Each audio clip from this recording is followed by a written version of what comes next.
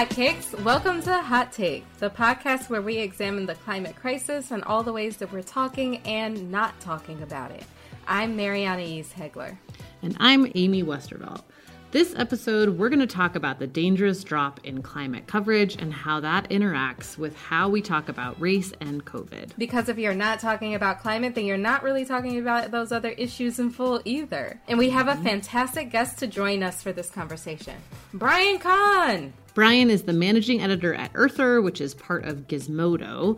He's also, we just learned, a former park ranger. Right? Shocked the shit out of me, too. I was like, wow, I had no idea. No clue. Also, a former bartender, which is a thing in climate circles I'm figuring out. Yeah. Like, you too, right? Yeah. I spent some time bartending. Some of the other things that we dig into with Brian are the studies that came out recently about the pervasiveness of both siderism in climate coverage and the need for more emotional storytelling, and how defunding the fossil fuel industry is defunding the police. That's right. Which is a story that broke in the mainstream press last week, but built out of a feature we had in the Hot Take newsletter a few weeks ago. Yep. So if you're not subscribing, what is wrong with you? That's right. Get your shit together. We're breaking shit. We're breaking news. All kinds of things. We're breaking news. Climate change is breaking records. How about that? It's true. It's true. Sad. Yeah. Speaking of which, it's time to talk about climate.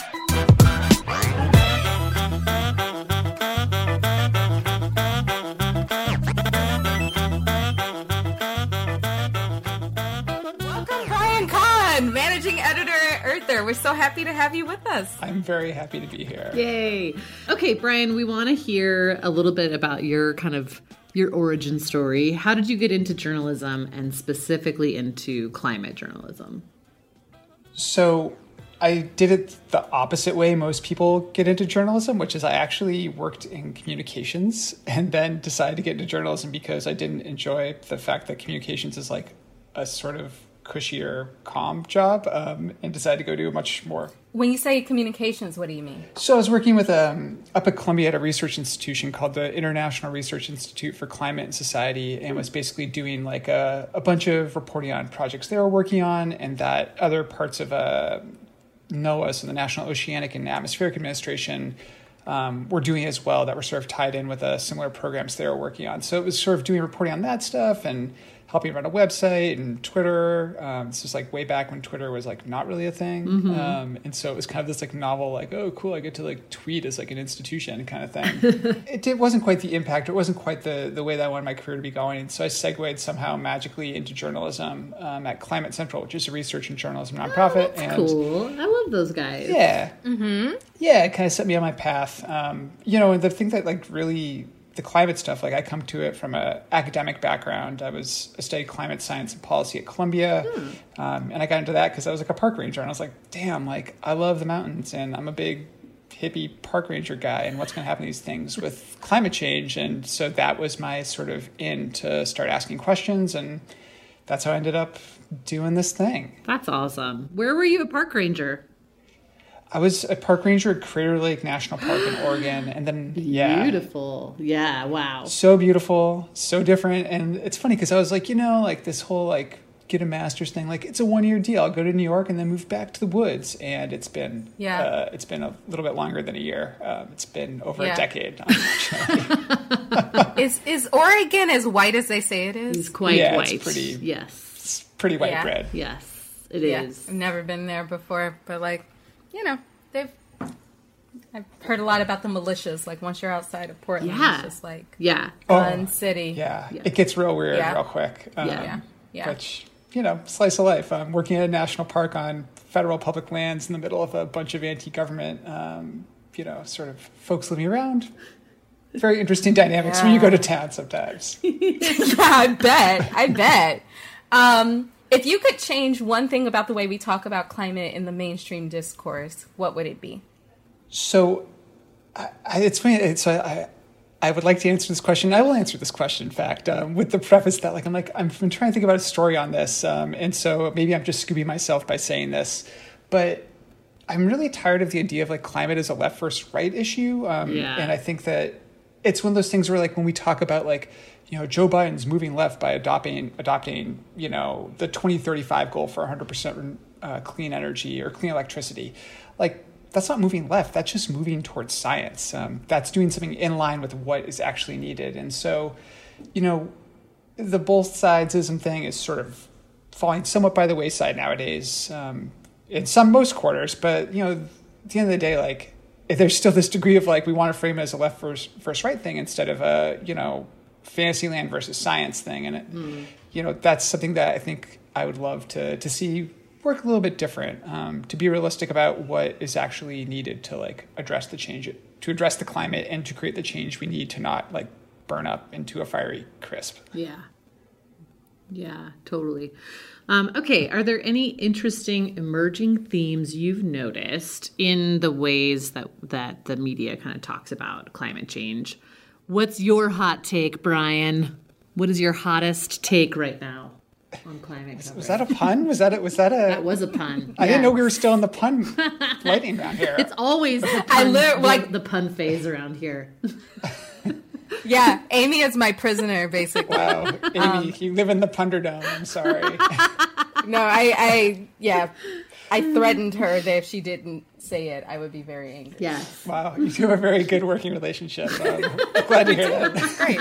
Yeah. Also, answer the question, Brian. Oh, sorry, I'm stalling. No, I'm not stalling. So, I would say that the one thing that I've noticed, and again, like I'm kind of lucky to work in a newsroom that, is a diverse newsroom, but it's that there's this, we're sort of starting to confront like some of the more whiteness of climate. And I know that's something that you all have talked about quite a bit, but certainly like, like my background was a very white way into this, right? Where I was like, oh, like I love nature and what's going to happen to it. But I think that it's really important to acknowledge that, a lot of other people are not coming from that point. And certainly my views have evolved quite a bit since that was my in, but it was not the only thing. It didn't just stop there. Right. And so, what I see is that, it's not to say that everything is perfect or it's like a big kumbaya thing, but that, outlets are starting to grapple with these ideas of, it's not just the sea ice that's melting. It's this idea that, we need to tell stories about people that don't have air conditioning in India or in public housing, or even talk about the impact of that sea ice loss on indigenous communities. We're seeing these stories kind of start to come up more and more. And I think that, some of that also stems from like the reckoning that's happening in newsrooms right now about how we've traditionally told stories in the wake of, the George Floyd protests and the reckoning that sort of hit newsrooms, basically concurrently with that, about, just how we deal with issues of race. And so I think that is in some ways, it might be forcing some editors that were once skeptical about talking about like these, justice issues and climate stuff to actually confront them and take them seriously, whether it's because of the fact that there's a decree from on high or whether it's because they're finally waking up to it. Yeah. But either way, I think that's something that like I want to see more of. And, I feel like Earther, we've been trying to, that's kind of our founding sort of mission. And it's nice to see other places catching up. Yeah. Yeah, for sure. I want to come back to that because I both agree and disagree. But the main thing I took from your answer is that you listen to the show. Oh, yeah, of course. Yeah. Anyone that doesn't, geez, what are they doing with their time? Exactly.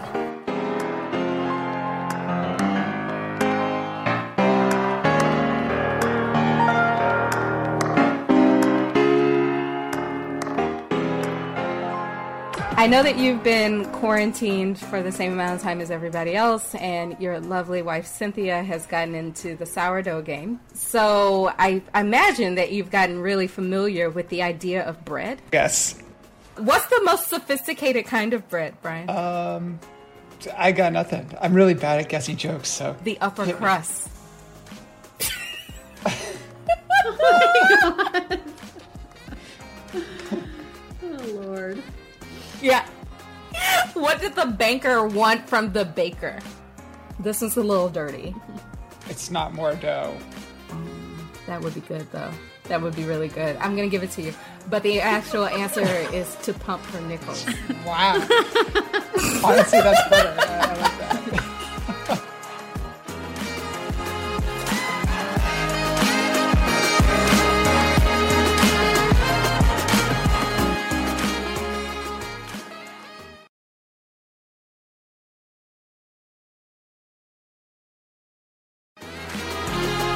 one of the things we really wanted to have you on to talk about is this dangerous drop in climate coverage. We've been railing about it on the show and also in our newsletter that the numbers are not just like, it doesn't just seem like you're hearing about climate change less. You definitely are. Like there's been a precipitous drop in climate change. It's like if we're going to talk about cancel culture, climate change got canceled. It's wild how less you're hearing about it from last year versus this year when it like absolutely didn't get better. And almost every climate story that I read lately is framed with like this preamble about how all our attention is now either understandably or rightly focused on the pandemic or racial injustice. And I'm sorry, but I disagree. I think that's like a false choice. It's a false dichotomy. Right. I don't believe that one has to suffer for the sake of the other. And I think the press needs to get better at covering climate as it intersects with other crises because it's always going to do that.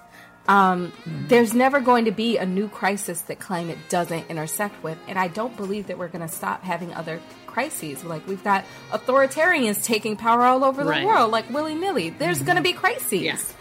Yeah. And even though the coverage seems to have kicked back up in July, we're still waiting to see the numbers. Maybe by the time this episode has come out, the numbers will be out about what July looked like. So we'll deal with that then. But ever since we started in May, it's just been a steady and concerning drop. And it's even more concerning because all of these big newspapers like The Guardian and all of these other places like Washington Post have just like recently recommitted themselves to covering climate as a story of our time and waxed all poetic about it, but then they just dropped it as soon as there was another crisis out there.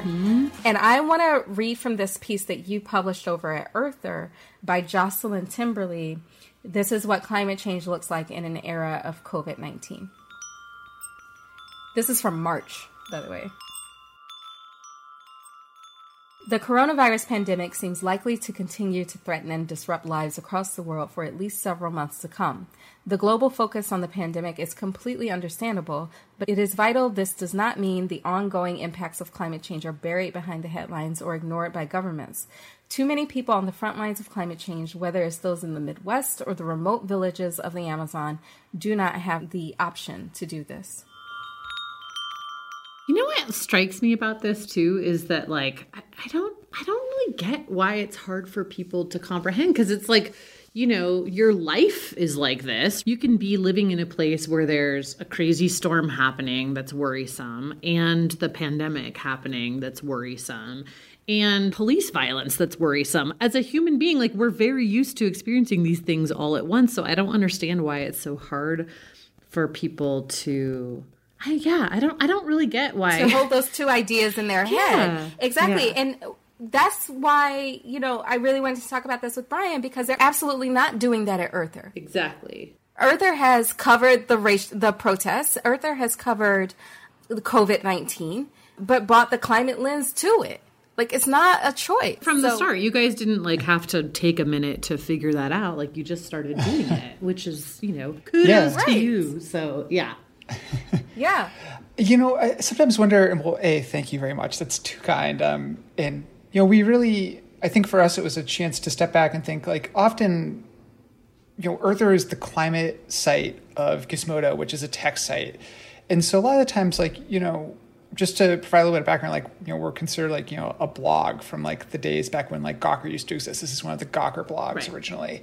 And that, I think blogging culture in some ways actually speaks to why we're very flexible. And that's still, you know, it's been years since Gizmodo and Gawker decoupled and all the drama that happened around that with the Hulk Hogan thing, which that's right. If your listeners want to like read about, Google Gawker, Hulk Hogan, and you'll have a whole days of rabbit reading. hole. But yeah, there's a documentary on it now too, right? I just watched one on Netflix. Yeah, it's good. There you go. Yeah. So Cliff Notes that way. Yeah. But, you know, I think that blogging ethos, like part of it is like, how do you sort of talk about the thing that's in the news with the lens that you have? And that's one of the powers that Earther, I think, has, is we've always had that mandate from the beginning of like, well, what is the big news? Like, what is the climate angle? It's never been like, you know, these, I guess, not to like knock the work that New York Times or Washington Post are doing, like, but those outlets, like their climate desks, I feel like have a pretty rigorous, like, plow ahead, like stay the course kind of thing. They're not as nimble as we can be. And so we have a little bit of a chance to take risks, find new angles, right,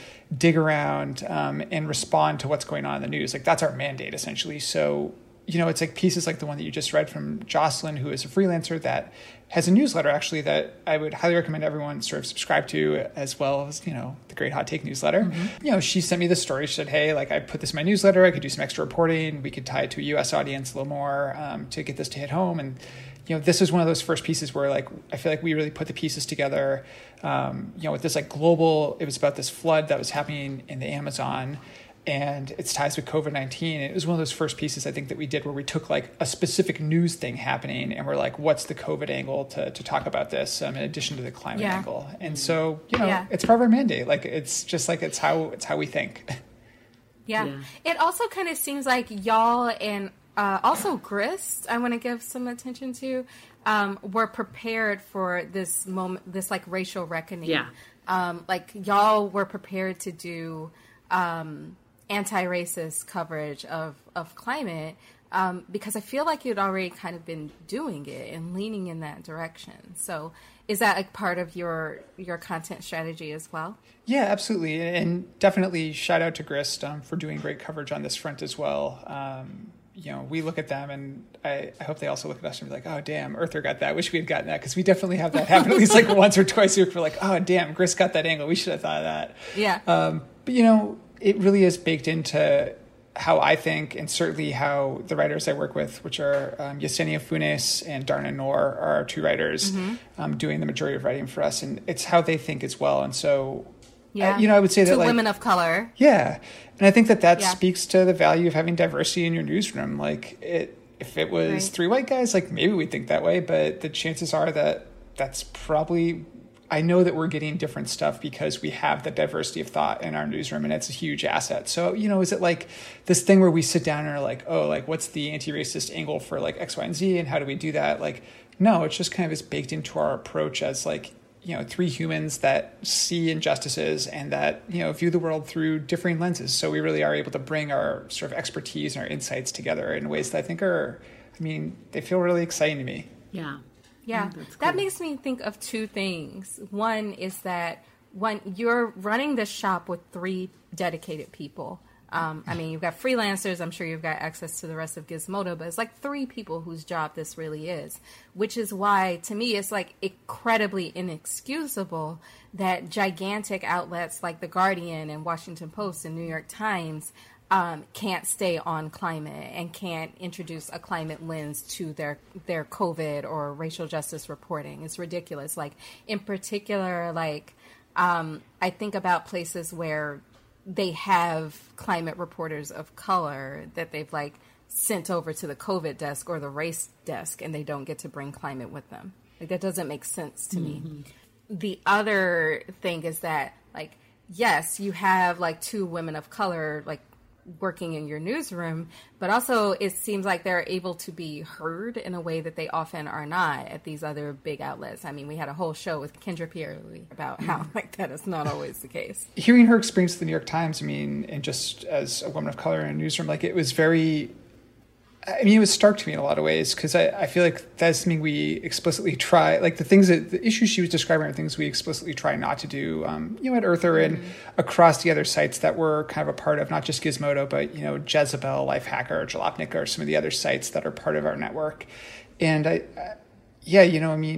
our upper management, they've said they've had this commitment to diversity, but I would say that, it's the middle management that's really like where the rubber hits the road, where we're seeing that push to really listen to the people in our newsroom that may be pushed aside in other places. And I'm not saying this to be like, we're like the best or that there aren't issues that we don't need to sort out, but it's clearly like, it's something that, is really important to me as, just a person that cares about justice and wants to see the world be just for everyone. And it's something that I see across our newsroom as well, that, we're trying our best, and, obviously we're also learning as we go. Yeah.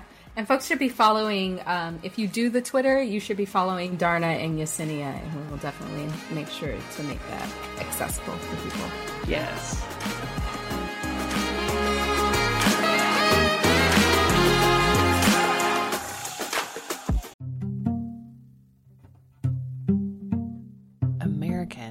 spend an average of 90% of their time indoors, which is bad news because according to the EPA, indoor air could be 2 to 5 times more polluted than outdoor air. In some cases, it could be 100 times more polluted.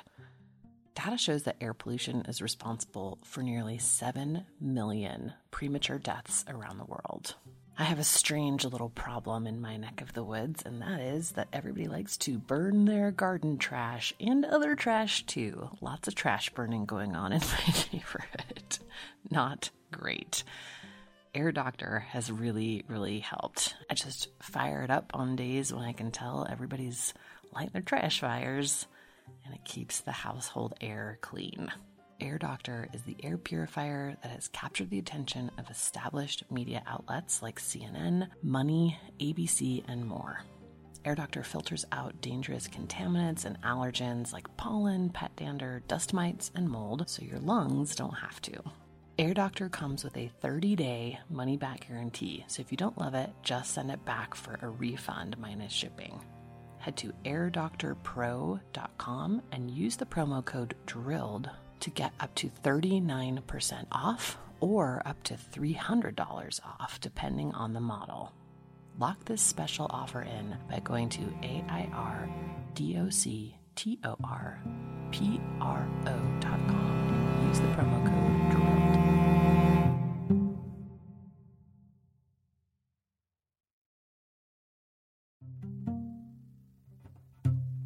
This holiday season, get a gift for yourself too, and keep it simple. I gave myself the gift of a better, more convenient laundry experience. I know, laundry doesn't sound like a gift, but honestly, Earth Breeze just makes it so much easier. Think about how you actually do laundry. You have to work out how much detergent to pour, lift that big plastic jug, hope the goo doesn't get everywhere. It's annoying. But Earth Breeze Eco Sheets look like nothing I've ever seen in the detergent aisle. It's like a dryer sheet kind of, but it's the detergent and you throw it in and then that's it. There's no measuring, no nothing. It works in hot and cold. It's also dermatologist tested, hypoallergenic, and free of bleach and dyes. And it fights everyday stains and odors. You get a powerful clean, but you don't have to deal with all that packaging. Right now, my listeners can get started with Earth Breeze and save 40%, 40%. Go to earthbreeze.com/drilled. That's EARTHBREEZE.com/drilled for 40% off your subscription. earthbreeze.com/drilled.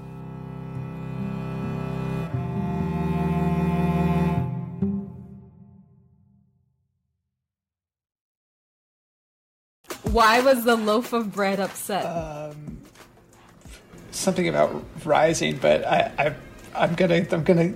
Oh, you're close. Oh, really? Oh, well. Yeah. That's about all I got. Something about rising. His plans were always going awry. Why was a slice of bread upset with her husband? Because bread shouldn't. I don't know. He told her she was being too needy. God. Oh. Yeah. Ooh. I was going to say because she had a yeast infection. Oh! No! Wow. Why? Next You level. could have said that. Nothing stopped you from saying that. Show me in. Help me out here. Yeah.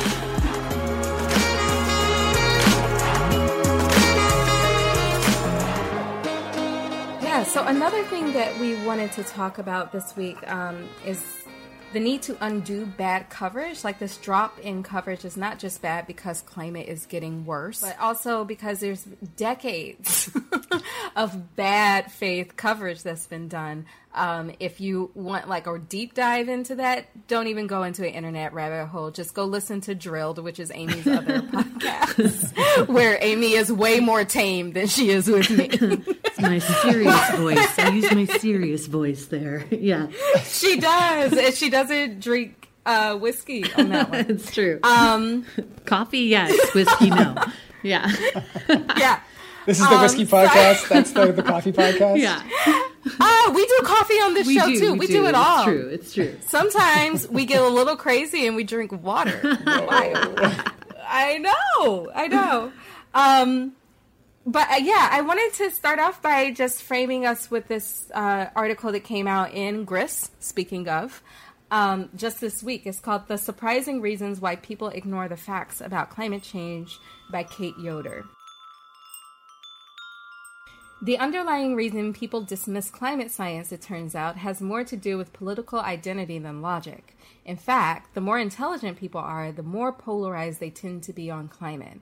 When they're challenged, Democrats and Republicans alike simply use their smarts to justify their beliefs. Confirmation bias is a powerful thing. It's not just that Democrats and Republicans in Congress have different priorities when it comes to the climate crisis. They also use different styles of persuasion. A study published in the journal Environmental Politics earlier this month breaks down the differences along partisan lines.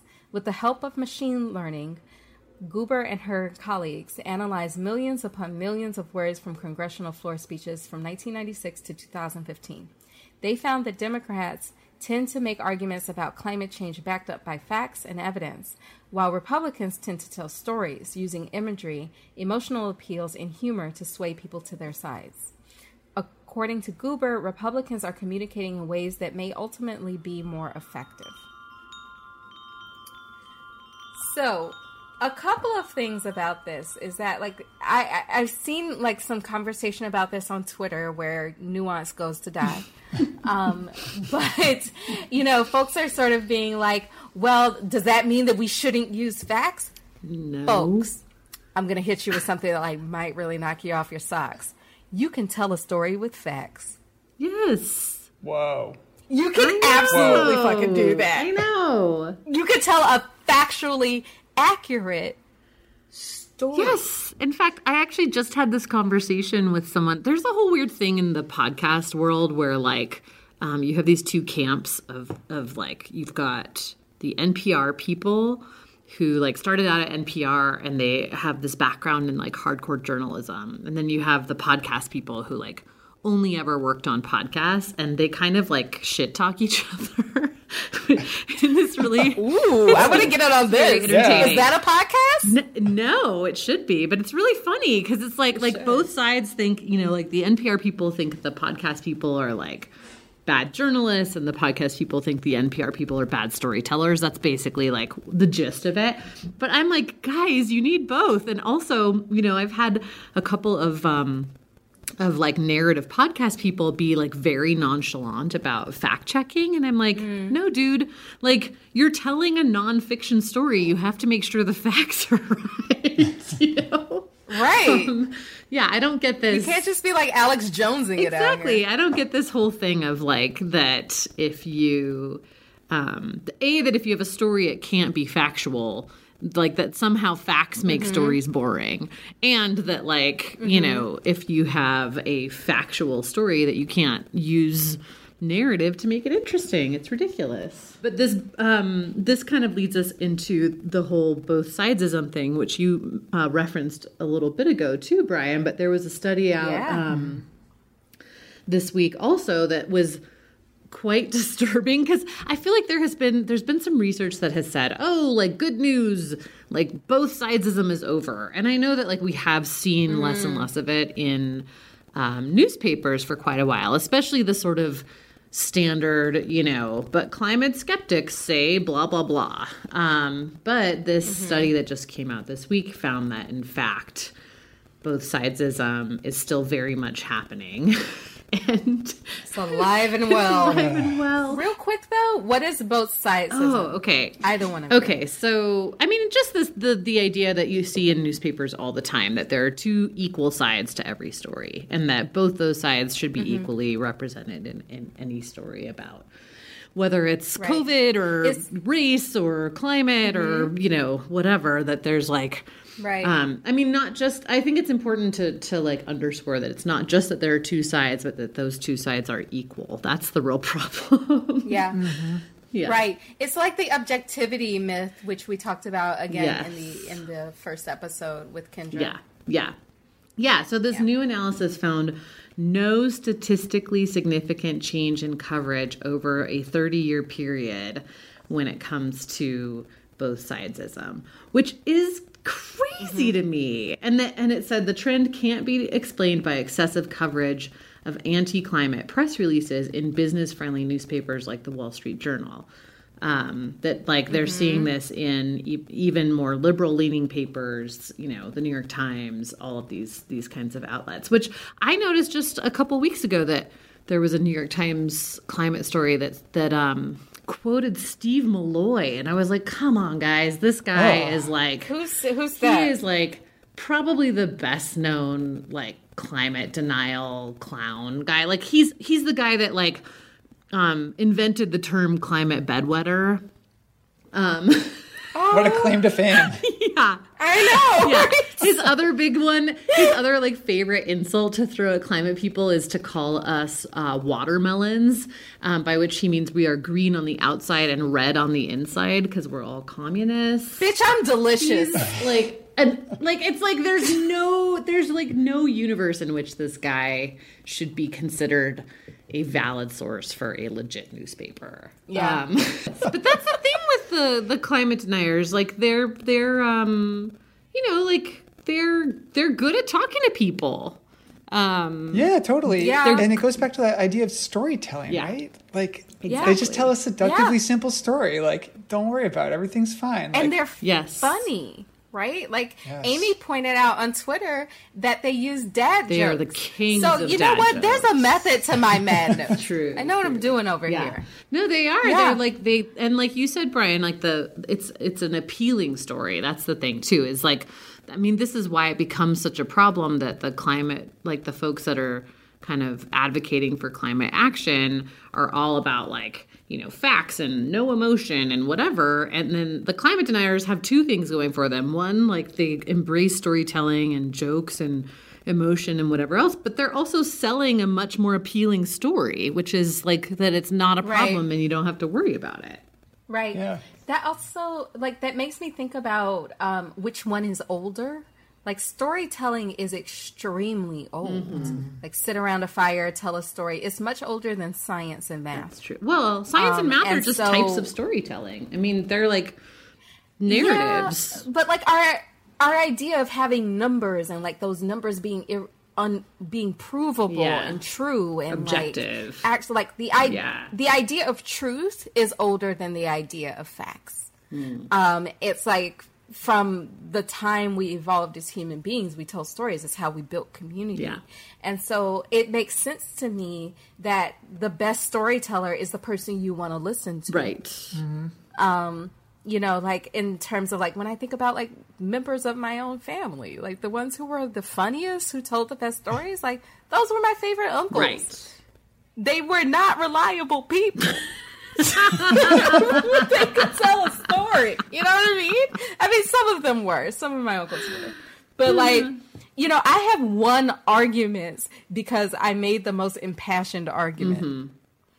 Not because I was wrong as hell. Right. Like once we were able, this is before you could Google on your phone, kids. But, I believed myself and I won. Yes. Yeah. But I got interested while you were talking, and I went and looked at the article about this study because I wanted to see when the study ended. It went from 1983 to 2013. That's the 30-year period in question. And what's interesting is that they're not like, oh, we actually got better at this, like you were saying. Yeah. Like we didn't get better as of 2013, which is actually quite recent. Yeah, that's and see, like previous studies had sort of said that it, you know, it had declined beginning in like, you know, the early to mid 2000s and whatnot. So the fact that this study is saying no, again, I feel like it's this objectivity thing where like it's very easy for people to accuse journalists of being biased and get them to overcorrect in their favor. It happens all the time. I mean, I think about that a lot with like the Green New Deal opposition and like, you know, when they did the whole like, let's eat hamburgers. I mean, it fits the perfect mold, right? It's jokey. It's kind of like tongue in cheek. It tells a little funny story. Like, and it's just like, and all of a sudden it's like, oh, well, aren't they going to ban hamburgers? And what are the both sides of this? Yes. Like, all of a sudden that becomes stop. the frame. Exactly. Yeah. The person who I think gets at this the best is Naomi Oreskes, and she has this thing that she says all the time, which is like, it's the same as if a sports reporter reported the score of a game and people were like tried to argue that wasn't the actual score. It's like, yes. And then the reporters report that like it's exactly real. And then the reporters were like, oh, you're right. I guess maybe it could have been 5-3 instead of 6-4. Right. Right. Yeah. The Yankees said they won. The Red Sox said they won. Exactly. They're both saying things. Yeah. Right. It's crazy. Yeah. I also just want to point out that like this whole storytelling is more persuasive. Me and Amy have been saying that for a while. Like, I hate to say I told you so, but we did. And I just want to... We've been saying that. Just a little bit of a victory lap. Yeah. Take that victory lap. We stay woke. Just saying. So reading these studies was, like, very validating, actually. Both of them made me feel like, oh, now I have science to back up what I say when, like... ridiculous people are like, that's just your hunch. I'm like, well, my hunch is working, girl.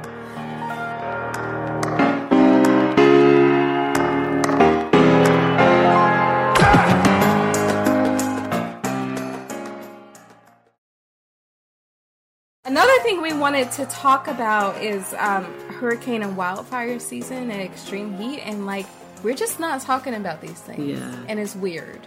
Yeah. In the beginning of the pandemic, our first thought was like, oh shit, it's about to be a hurricane and wildfire season. What if this is still going on when that happens? Mm-hmm. And the thing is, like, now it is going on during the pandemic, but you wouldn't know it. Yeah. So look at the coverage. And that's why that, like, intersectional means more than just race. Right. Intersection literally just means an intersection. So you can have COVID climate intersectionality, which is absolutely what we have, but we're just acting like we don't. Yeah. So there was Cyclone Amphan, which is like this giant storm in India and Bangladesh recently. And now there's also like a huge flood going on in Bangladesh. All of that is happening on top of COVID already. Right. There was a tropical storm in New York City just like a couple of weeks ago, and your girl didn't know it. I was like, oh, that's a lot of rain. That's interesting. My window's banging. That's a lot of wind. That's weird. And then I saw somebody tweet, like, how is there a tropical storm going through New York City and nobody's talking about it? And I was like, in the middle of eating like a handful of chocolate chips, like, oh, that's what's happening outside my window. And it's like, wait, but word, how are we not talking about this? And Brian, you've been writing about the cyclones that are happening now. So, yeah, fill us in, because ain't nobody talking about it. Oh, it never ends. I mean, as we speak now, there's a cyclone that's, in the Atlantic that's rushing. It left I think it was 300,000, 400,000 people in Puerto Rico without power. Went over the Bahamas that were hit by Dorian last year. It's coming up through Florida now. By the time this podcast is probably out, like, it will have passed through the New York area.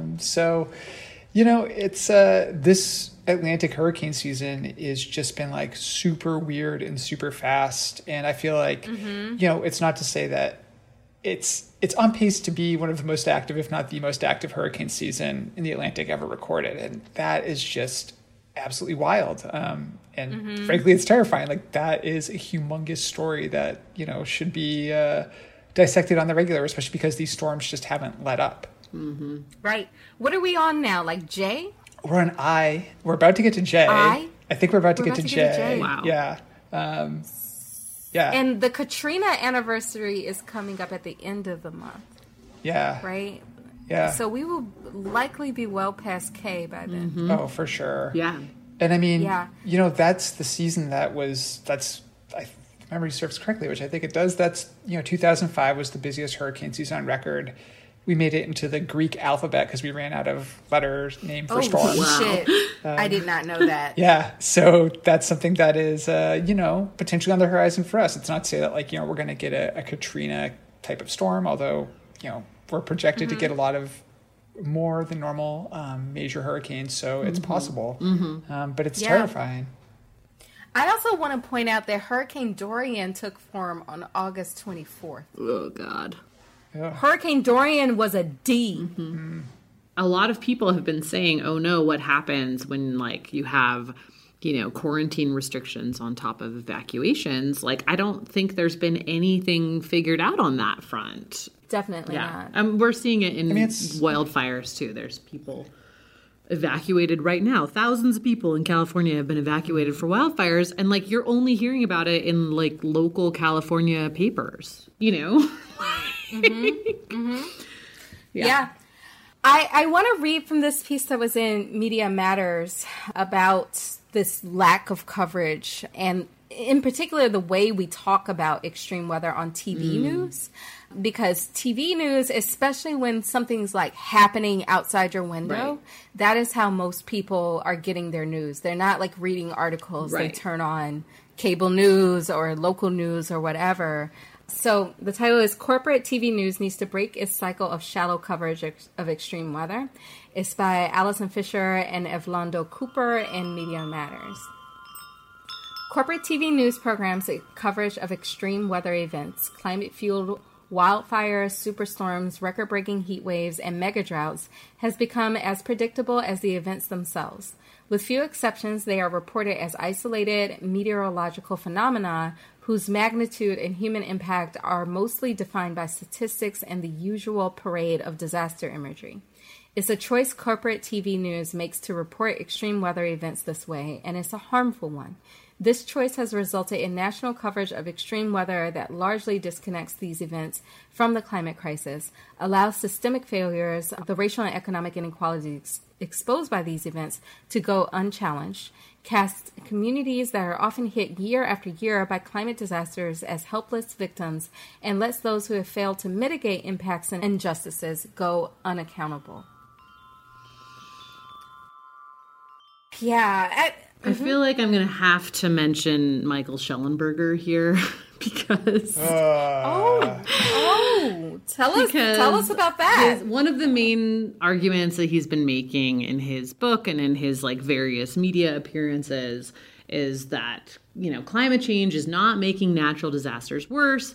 And then when people challenge him on that, he gets into this whole like gotcha semantic argument where he says, well, you're conflating natural disasters and extreme weather because the Intergovernmental Panel on Climate Change, the IPCC, defines natural disasters basically by, you know, the economic damage that they do and the lives lost. So by those metrics alone, you can say that natural disasters have not been getting worse, but that's because people have gotten somewhat better at preparing and dealing with them, which is like very good news, but it's like not sustainable. You know, it's like, yeah, but the extreme weather is continuing to get worse and it's continuing to happen in these sort of cascading ways. Anyway, I just think it's important for people to understand that there are definitely people out there who try to use these terms to kind of confuse the issue. And when we're talking about, you know, like I think this story says, you know, climate-fueled wildfires, it's not to say that it's only climate change that's causing a wildfire or that, you know, extreme weather is getting worse because of climate change. That is settled science. The end. Yeah. I mean, you know, like shout out to like my former employer, Climate Central. Like I hear this, like the pain about like the national news and like failing to do this, like dot connecting that needs to be done. But, you know, like one of the things that Climate Central was doing when I was there and is still doing is connecting with local meteorologists to sort of give them like climate related graphics and, you know, data and things that they can do to like tie weather to climate and these local, you know, TV meteorology reports. And usually like those meteorologists are some of the only scientists that like, you know, people are getting to see on a daily basis. And they're generally trusted. I mean, everyone loves to bitch about the weather forecast, but at the end of the day, like people sort of like respect the meteorologists and the work they're doing. And that program, I mean, like the idea of getting those people as trusted messengers already in someone's home and having them share climate information has like it's a really like simple thing, but it's kind of a radical concept. And they actually just published a study, I think a week or two ago, showing that, it does make a difference. People care more about climate change. They understand it and they get concerned. Yeah. So I think that, sometimes it's certainly for me, I don't own a TV, so it's really easy for me to be like, when I do watch TV, it's CNN and it sucks because it's not at the airport. Yeah. When I used to go to the it's airport, debate. right? Yeah. But it was bad. But it's these local channels are making some inroads at least. And that's not to say that therefore everyone's absolved and we can all go home. But it's there are these ways in, and I wish that I could see that kind of stuff trickle up into the national level, particularly with corporate TV news. Wasn't there a big project with the Weather Channel doing that too? I think it was Climate Central doing that too. I was thinking that too. Yes. Yeah. Yeah. I mean, the Weather Channel is pretty impressive in that regard. Yeah. They're all in on it. And I also do I'd be remiss if I didn't shout out a former student of mine who works for CBS National and is their meteorologist on their online network, Jeff Biardelli. He's, he was one of my students in the master's program I teach in on climate science and policy, the MA in climate and society, if you're serious and want to come do that master's. But he is somebody that is really made to bring the climate discussion into the weather discussion and into the newsroom. He's brought in climate activists, youth activists, to talk about their viewpoints and things like that. So I think, it's not enough, but it's there are a couple people trying to push the boulder, up the hill, I guess. And hopefully we'll get it there if they keep pushing.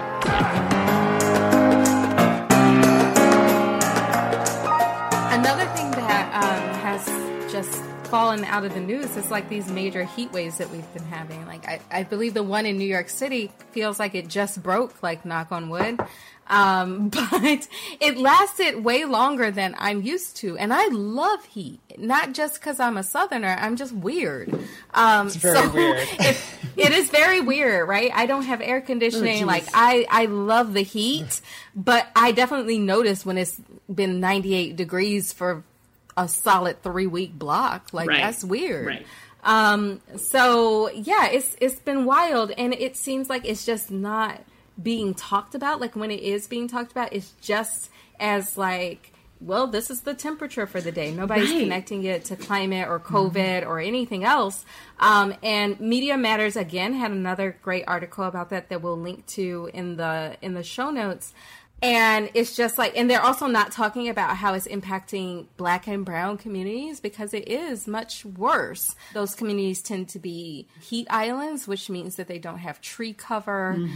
They don't have access to places that have air conditioning, more likely. Brian and I both live in Harlem now because I moved. And if you walk around Harlem any given night, the nights, people are out, it's packed. But the daytime, people are hard to find because they're trying to find a cooling center or something. Right. And how does that work during COVID? Right. And no one's really talking about that. It's weird.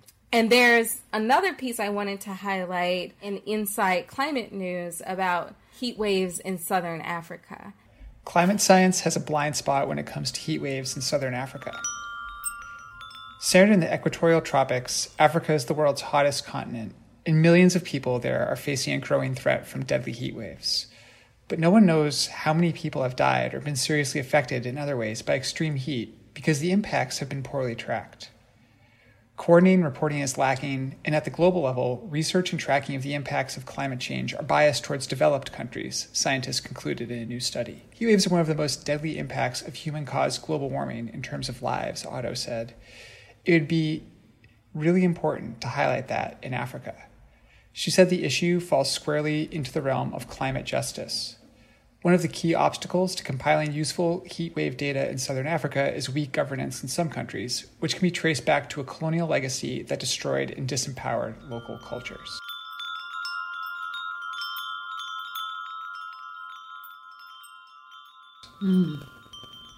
Yeah. I mean, that's so disturbing that, we don't even know how bad it is in some places because they're not even bothering to collect the data. Yeah. Exactly. It's so creepy. Yeah. I mean, it's if you look at a map of weather stations in the world, it's just sub-Saharan Africa is basically just it's a no-service zone. There's a few stations here and there. There's just, that infrastructure doesn't even exist to collect the data in the first place, let alone look at what's going on in it, which is a really, telling thing. It's a problem. Yeah. And another thing I've learned in working with the climate strikers in Africa is like nearly impossible to send them money through things like Cash App or Venmo or even Kickstarter. What's that other one that people use all the time? GoFundMe. Mm-hmm. It's almost impossible to send them funds through that. So we had to like find different ways to do it, because I was talking to a lot of the strikers in Uganda who wanted to help their community weather COVID and the floods that they were dealing with. And it's criminal how underserved Africa is when it comes to this sort of thing. Yeah. It's like Africa's hot. It's always been hot. So what? They have a heat wave. Right.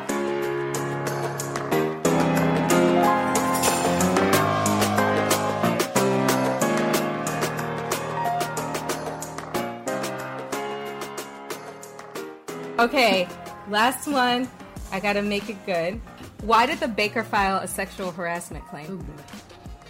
I'm not going to touch that one. I need to know. People kept commenting on her hot buns. That was good, actually. All right, that might have been the best. Way to save the best for last.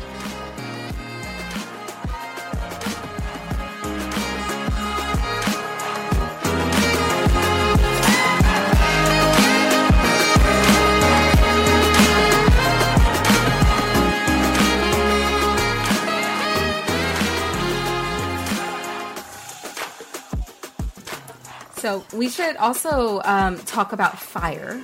For one thing, the Amazon is on fire again. Yeah. Well, it's not the Amazon. It's Brazilian wetlands, which is slightly different. Feels close. Well, also Antarctica is on fire. Yes. So you know what? I know. There's some fire problems. There's some fire problems everywhere.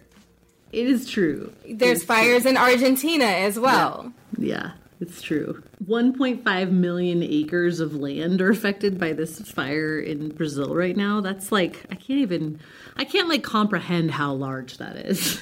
It's like, right. Yeah. Other area that's been having a lot of fires this year is Arizona, which is another one of these heat wave areas where people are like, yeah, whatever, it's hot in Arizona. I have a friend who lives in Phoenix who's like, oh my God, like, yes, it's like always crazy hot in Arizona in the summer, but like, this is honestly, I was like, why do you live there? Yeah, you know what this is sounding like to me, and I don't care if people think I'm making a false equivalence, but it sounds like the fireworks this year, where people are like, oh, there's always been fireworks. Not like this, bitch. Yes. Not like this. Yes. I've never had ringing headaches. Exactly. Yeah, exactly. Yeah. So we did a story at Drilled about the fires in Arizona, because I feel like every year when fire season starts, there's always at least a couple of stories out there about the imprisoned firefighters in California, which is horrific. I live in the West, and I didn't realize that it's like 5 different Western states do this, that it's like common practice for Western firefighting in general. And that in Arizona, this like killed me about this story. Imprisoned firefighters outnumber like non-imprisoned firefighters 2 to 1. 2 to 1. Wow. It's crazy. And they've told us on record that they're like, yeah, it saves us a bunch of money. Yeah. Respect the honesty. Wow. Like, wow. Yeah, and the thing is, like, that's wild. In California, it's extra bad because there's no way to get a job, like firefighting afterwards, because it's like, if you have any convictions, you can't get a job, as a firefighter, period. In Arizona, there's not that blocker, but if you do get hired, there's one crew that they always point to as their example of like, see, we're rehabilitating inmates and we're giving them these skills to get a job later, blah, blah, blah. And the people in that crew make half what every other fire brigade makes. So it's like, yeah. I mean, when we saw this story, this was an example of a story where we saw this and Yesenia was like, damn it, I wish I wrote that story. This one in Drilled is really good. And so everyone should read it. And also Earther was very angry at you for like 2 minutes, Amy. So But honestly, I love the competition. Yeah, no, I mean, climate news. We've talked about this a little bit, like Amy and I. Like, it vary as well. Like, it's not like competition can be healthy, but I think there's also a degree of like this is a huge issue, and we need everyone. Oh like, yeah, all hands totally, on deck, right? Totally. Yeah. And there's no shortage of like crazy crappy stories stuff happening. Yeah. So we've been doing some reporting on the California stuff, and are currently in the middle of working on a piece, which I guess I can't really say a ton about since it's not my piece and it's being worked on as we speak. But we've been trying to get some details on what's going on in California this year as far as, the prison firefighting brigades, but also, what are they doing to protect these folks from COVID? Right. And so far, information has not been super forthcoming. But we're trying to get it. And I think that the reason it's not is probably because the answer is that they're not really doing much to protect prison populations from COVID. Right. We've already seen that play out in other places, and it would not surprise me that California is doing the same, let alone with people that are actually tasked with saving everyone's lives if a fire does strike. No, they're doing a bad job of protecting prisoners from COVID, but their way of dealing with that has been to suggest maybe we shouldn't, like, counties where there's a jail are like, can we just not include the prison numbers in our COVID count? Because, like, it makes the whole county look bad. I'm like, oh my God, no, you can't do that. Also, I have a dumb question. Yeah. Oh, go ahead. Oh, I was going to say, like, also maybe just think, like, if that's the case, what are we doing wrong in the prisons? And should we maybe fix that? Right. That would be my response as a concerned citizen. Right. That's just, my 2 cents. Yeah. So my dumb question is, like, are there more prisoner firefighters because citizen firefighters are dying off, or people are less afraid or more afraid to do firefighting as a profession because fires are getting worse? Maybe. I mean, that's something that I've been thinking about, like, oh, I want to look into this more. Because initially when Steve Horn, who wrote this story for us about the Arizona situation, when he started looking at it, he was going to look at California and Arizona, and what he really wanted to look at was budgets and how, like, basically whether these states that use imprisoned firefighters are closing the budgetary gap on, like, climate fire stuff. Like, okay, climate change is making fires worse. We're getting more fires every year, and they're bigger. We need more firefighters. Are these states just throwing more prisoners at that problem, or are they actually, like, hiring more people? and mostly what we've found is that they're totally just using prison labor to solve that problem, which is really fucking gross. And it's this whole thing too, where, like, at the same time that they're like, oh, we don't have enough money to do fire prevention and to hire firefighters, they're continuing to fund prisons more and more in these states too, which, I don't know that it's necessarily they're, like, funding prisons for the sole purpose of getting more prison labor, but it sure doesn't hurt. Right. Yeah. Ugh. It's the most backwards priorities that you could possibly think of. I mean, just in terms of, like, where you put your money and, how you take care of people, your population, your citizens. Like, it's just, it is shocking to me. I guess I shouldn't say it's shocking. It's just, like, enraging.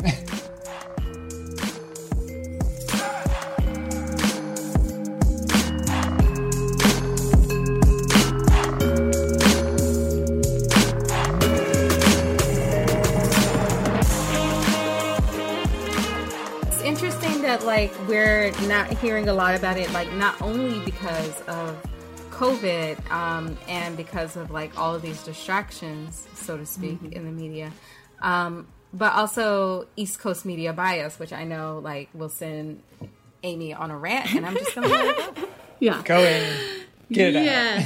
I mean, I think it's like, I think it's getting worse because you've had so many layoffs and furloughs, and then people can't travel. It's crazy to me that, like, there's still this thing of, like, only things that happen in DC and New York matter to the national news, And it's like I don't know. I find it annoying because it's like, I'm sure that you will see a California prison labor firefighter story, because that's, like, scandalous, but you won't see national coverage of like all the other fires happening or like, I don't know. It's frustrating. And you actually, like, as someone who has pitched national outlets on West Coast stories, like, they are just not interested. If there's no way that it impacts people in DC or New York, forget it. Yeah. Yeah. Yeah. It also reminds me of, like, I think it was last week when I heard there was a hurricane barreling toward Hawaii, and I texted you to be like, is this normal? And you were like, yeah, they happen there all the time. But I didn't know that. Right, because why would you? Yeah, exactly. Yeah. Right. Yeah. Yeah, I mean, that's a perfect example of, like, hurricane season in Hawaii is getting worse, and it's highly problematic because, you know, they're dealing with sea level rise, so the whole storm surge thing is a big problem when these hurricanes hit. And, like, they can destroy an entire island. Like, in the 90s, the whole island of Kauai was, like, leveled by a hurricane, you know? But, yeah. I mean, like, that's the thing. Like, that's one of those weird, quirky climate impacts that Hawaii is now, like, you know, becoming a more common place for hurricanes to approach. And it's just, it's like they've been very, lucky is not quite the right word, but I mean, like, they were lucky they were only kind of, like, hit sideswiped by this hurricane that just blew through last week. Yeah. But, you know, like, even last year they had, or maybe it was 2018. Man, I can't keep all my hurricane years straight. I know. You know, they had a big storm that didn't make landfall, but it still dropped 30 inches of rain. Right. Which, you know, caused flash flooding, erosion, all these other issues on the Big Island. Yeah. I was there when those flash floods happened, actually. Yes. Oh. Yeah. Wow. You know, it's one of these things, too, where I think, like, similar to Puerto Rico, too, when you're on an island, there's not a lot that you can do when that shit starts to happen. You know? Mm-hmm. Yeah. So they've talked about, you know, we should start coming up with a managed retreat plan, which is basically like, where can we move people that they will be safest when these natural disasters hit? But there's pretty limited options on that front, you know. Again, an island. There, I kept my East Coast media rant somewhat short. That was very chilly of me. I'm impressed with your restraint. Was it for me? Is it because I'm on the East Coast? You just didn't want to, like, totally tear into me? Or? No, I feel like it's not, you know, I don't think any journalists or outlets want it to be that way. It's kind of just the nature of media right now and the economics of media that, like, you know, outlets are shutting down. The ones that exist are losing contributors, not adding them. So you're definitely going to just lose coverage in certain areas. I mean, you know, it's tough even with, like, you know, you mentioned, like, the layoffs and travel restrictions, but even with, like, budgets being cut, that's another route that is making it harder to report from other places. And, you know, for us, like, we have some visions for what we want to do with our Katrina coverage that would have been really nice to be in New Orleans for, to get a local contractor to do some video or interview or whatever it is. Right. And it just, you know, you got to fight tooth and nail for that stuff now. Right. And on the one hand, like, it's better that I'd rather fight for budget than see someone laid off. But at the same time, it just makes the bubble shrink a little bit tighter to what you can and can't cover and how you cover it. Yeah, totally. I know. I was talking to someone the other day who was saying how funny she thinks it is when people will like, she's a journalist, how when people will accuse her of being like a quote unquote media elite. She's like, everyone I know in media has either lost their job in the last year or is making like half as much as they ever have in their entire career. So I don't know where that's coming from. Yeah. It's like the scientists, like people say the scientists are making a ton of money. Right. Like, I have yet to meet like a scientist who's like rolling in. Exactly. Yeah, it's weird. Yeah.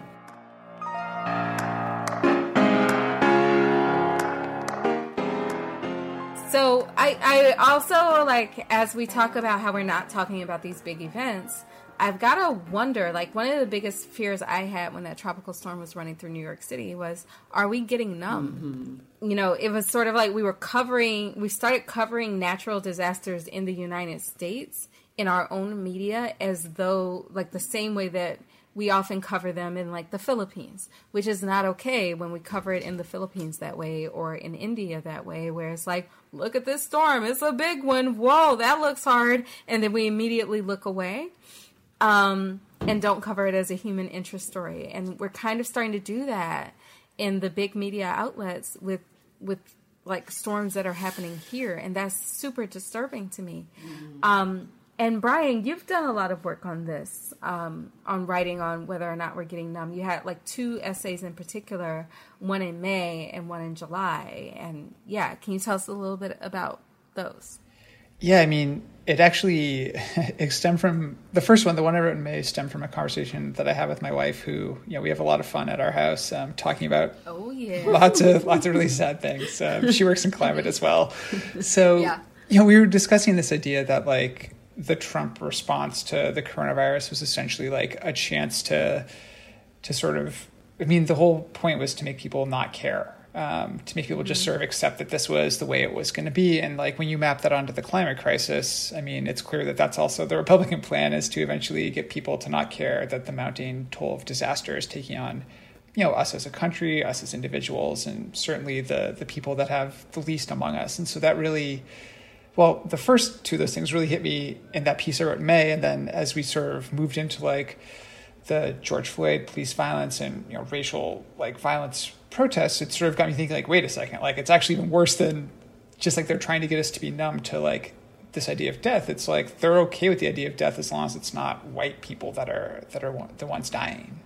And the coronavirus disproportionately affects Black people, Hispanics, Native Americans in terms of, you know, getting sick and dying and, you know, obviously dealing with mounting medical bills as well. And so, yeah, that sort of inspired me to think like, oh God, this is actually even more fucked up than I first thought, which is sad because the first essay felt pretty fucked up to write. You want to read us an excerpt from the July one? Yeah, sure. I'll do that. Okay. So the first essay that I wrote was called Accepting Death is Not an Option. And then the second one that I put together was Trump's Racist Coronavirus Response Foreshadows Injustice to Come. This is a horrific approach to a public health crisis increasingly contained elsewhere by decision-making grounded in science and societies invested in each other.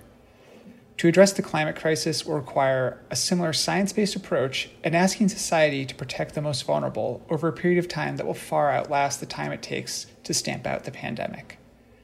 That's why what's happening right now with the coronavirus is so disturbing. Republicans have spent years delaying action on the climate crisis and have no real plan. Their response to the anti-police violence protests and coronavirus show they have no plan to actually addressing systemic racism. Mapping that deliberate inaction onto the climate crisis is a nightmare. When Republicans are unable to put off delay any further, the climate policies they implement are all but guaranteed to favor white Americans. The border wall is a racist approach to climate adaptation, keeping out of the U.S. people who have fled parts of Latin America destabilized in part by drought, in a misguided effort to protect the homeland. It's easy to envision a Republican plan to build seawalls that protect wealthy white neighborhoods while making floods worse in poor Black neighborhoods. Or perhaps Republicans' climate priorities and commitment to injustice would manifest itself in bigger investments in predominantly quote-unquote white activities like farming, rather than cleaning up the toxic legacy of the fossil fuel industry in places like Cancer Alley, or foreign aid for drought-stricken farmers in Honduras, India, or Ethiopia. This is, in some cases, already happening with the Trump administration propping up farmers due to the trade war with China while fast-tracking fossil fuel infrastructure. So, yeah, I mean, I try not to dwell too much on like the bad things that could be coming, but it's kind of hard not to look at that and think again, like when it comes back to, you know, the both sidesism that we've sort of seen play out in the media for decades, or this idea that, you know, Joe Biden is quote unquote moving left by embracing certain climate policies. You know, he's moving in the direction of science and what we're seeing, and justice. And the Republican response to what we've seen so far does not exactly instill confidence that they will do the same. Right. Yeah.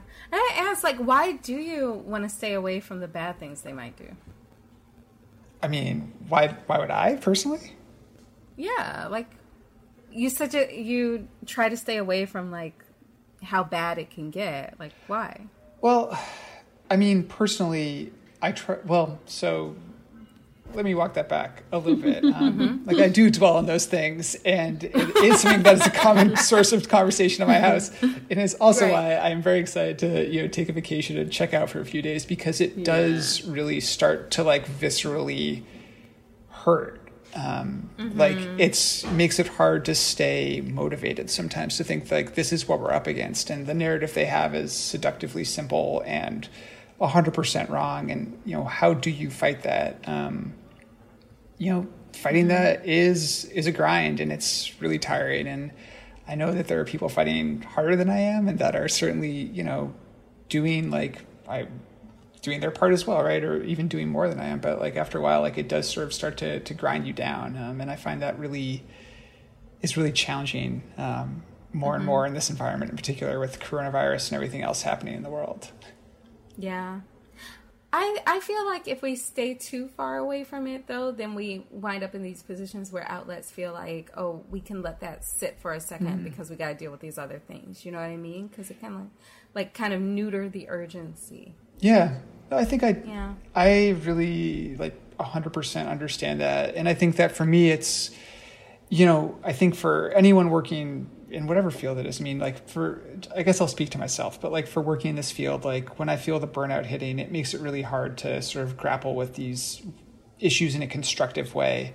Like when the pandemic kind of started, I would burn out on like a Friday morning, and then it's sort of moved to Thursday, and now it's like Wednesday morning if I'm lucky, like I'm already fried. And I think, it's important to recognize that, like, if I'm not going to be productive, if I'm not adding or if I'm not helping the cause in ways that I feel are productive, then like I also need to like take a step back and like clear my head and hit that reset button. Yeah.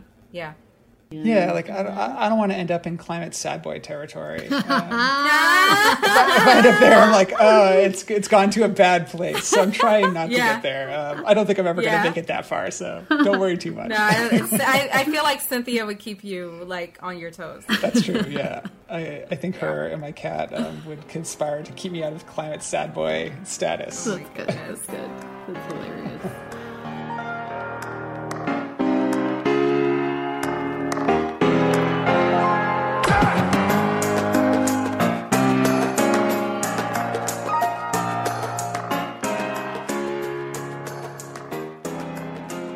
Our last little section here, we wanted to look at this big batch of defunding the police, and kind of how that's equivalent to defunding fossil fuels in the past week. So, or the other way around, defunding the fossil fuel industry. Yeah. So this is cool because we had a story maybe 3 or 4 weeks ago about how when Chevron started putting up black squares on its social media feeds, I was like, wait a second. Like, I've reported a lot in Richmond, California, home of the Chevron refinery.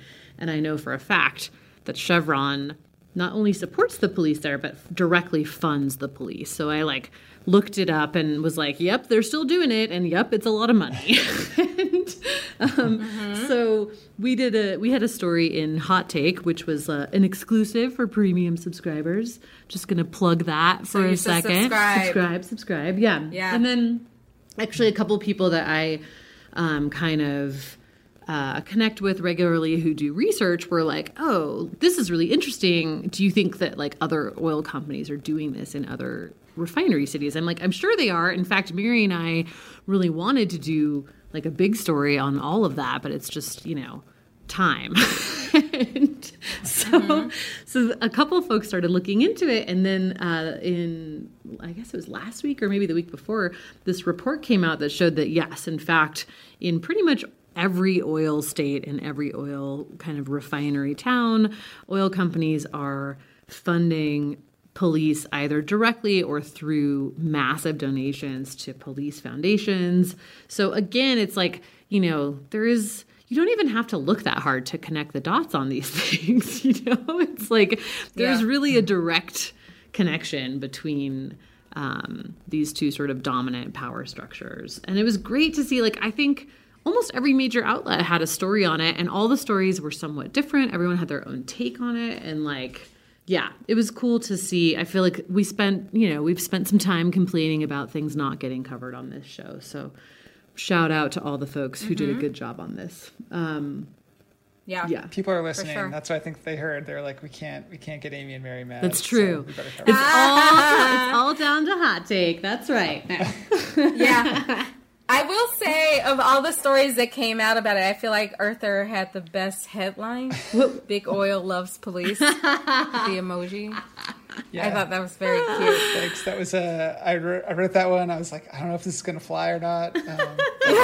My editor was like, yeah, it works. She gave me like the person that edited it gave me like an alternate pitch, which was like her alternate title suggestion was Big Oil loves the police like your Blue Lives Matter uncle, which it was a pretty good alternate. But she was like, but just go with the heart. Yeah. Right. No, that actually would have been super problematic because not everybody has a Blue Lives Matter uncle because some of us are black. True.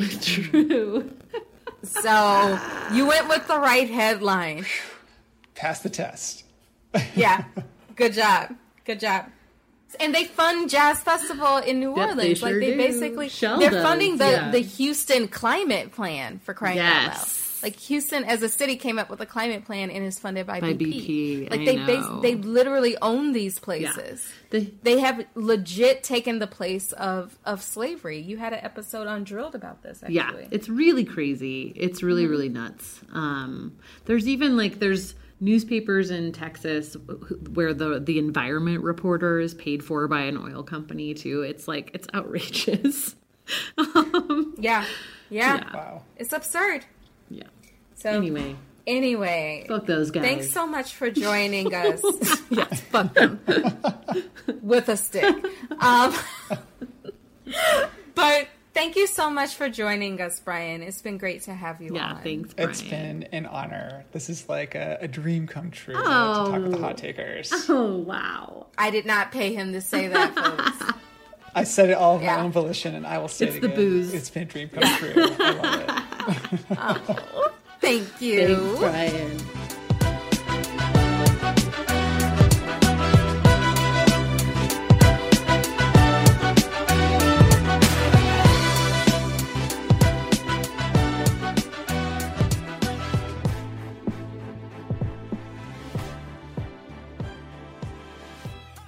Thank you so much to Brian for joining us on the show today. You can and should follow him on Twitter. He's at BL Kahn, and that is BLKAHN.